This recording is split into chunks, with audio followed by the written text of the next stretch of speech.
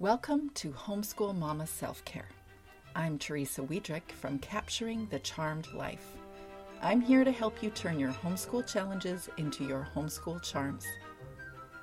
If you are a homeschool mama challenged by doubt, not sure that you can do this homeschool thing, if you're a homeschool mama challenged by overwhelm, there are just too many things to do, or you are a homeschool mama that isn't clear on what nurturing the nurturer looks like in real time, then this is the podcast for you. Everyone needs self-care, especially homeschool mamas. There isn't a profession out there that doesn't require a practice of self-care, though.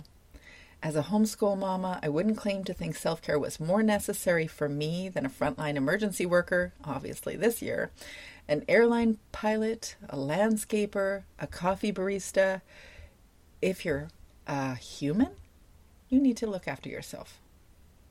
Unique to homeschooling mamas is that we have a steady, continuous stream of child presence and are wildly invested and aware of all the different aspects of their well-being.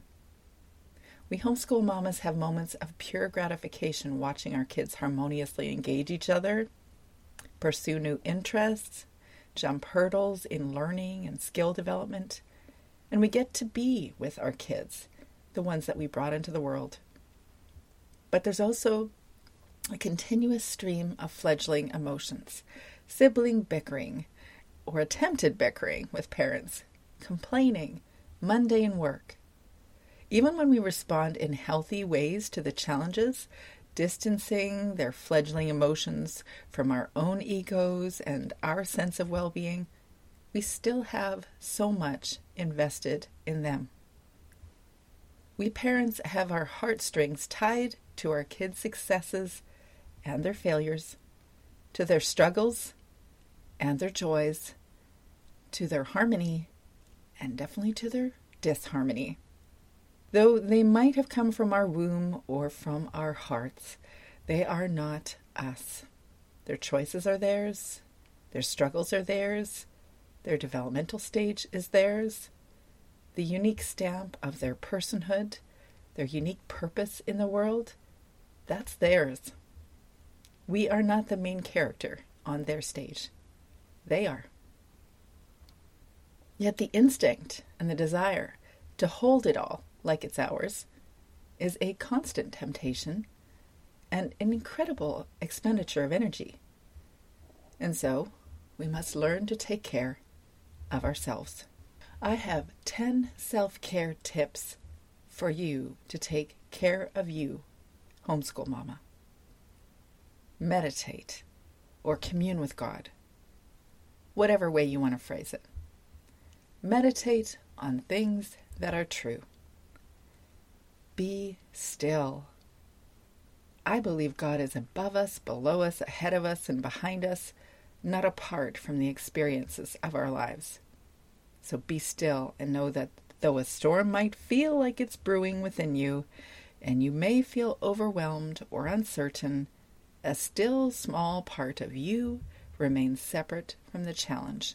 So connect with that still small voice. Yoga, or a stretching practice.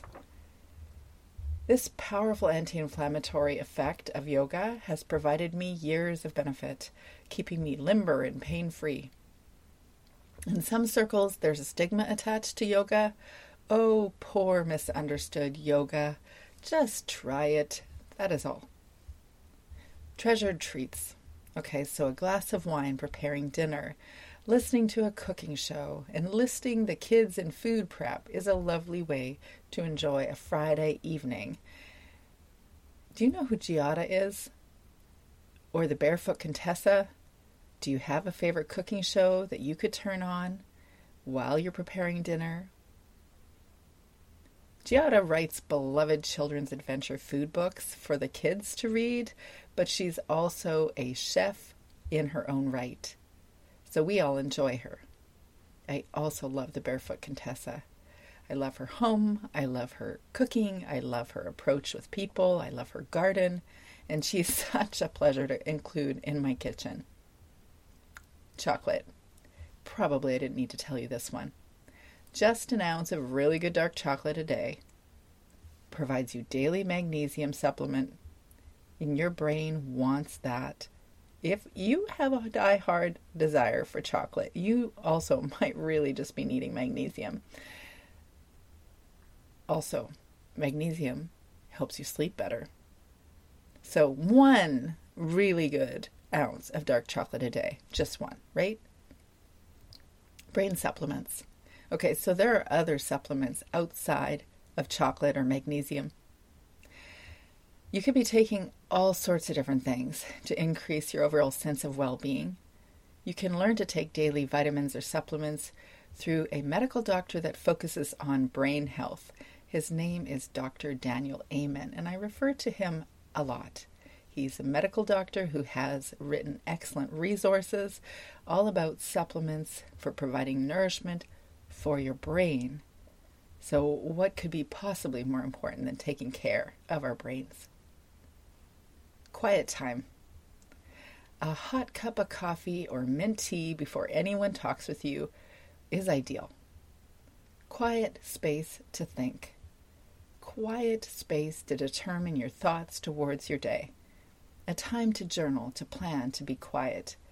A time to speak your daily homeschool mama affirmations. Do you have a little bit of quiet time each day? Observe yourself. This is a powerful tool to understanding yourself. Just sit, listen to your feelings. Get familiar with your emotional climate or atmosphere. Learn why you feel uncomfortable feelings. Why do you feel what you feel? Be gracious with yourself. Don't judge your feelings as good or bad, but observe them. Get curious instead. Accept all your feelings. You are a human, and humans feel feelings. Disappointment, disgust, overwhelmed, sadness, frustration, contempt, glee, elation. Humans feel feelings.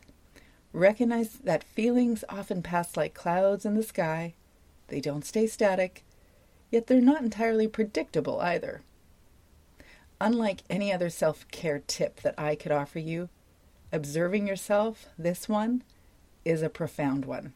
It helps to unlock intense, uncomfortable feelings. And no, it's not a magic trick, because it's a life work. Daily exercise. Somehow, some way, every day, find a way to exercise. Or at least most days. If you tell yourself you're going to do it every day, you'll probably do it plenty of days. We need endorphin rushes. They don't come from children squabbling or someone getting hurt or somebody complaining about math problems. I don't mean those kinds of endorphin rushes. Burn off that tension with high-intensity exercise that you enjoy. Energizing activities. For me, writing, gardening, reading, nature. For you, needlepoint, poetry, 1950s deco. How about clothing design or makeup techniques? Travel blogs? You tell me. Whatever it is, do it every day. Just 15 minutes if you're not accustomed to spending time doing something just for you. You can do that, or you can learn to do that. And your kids will also learn that mom's going to go do that. They will learn those boundaries in time. Foster friendships. Nurturing friendships enables connection and satisfies the desire to know and be known. Friendships can be like comfort blankets. They can also be nurturing connections.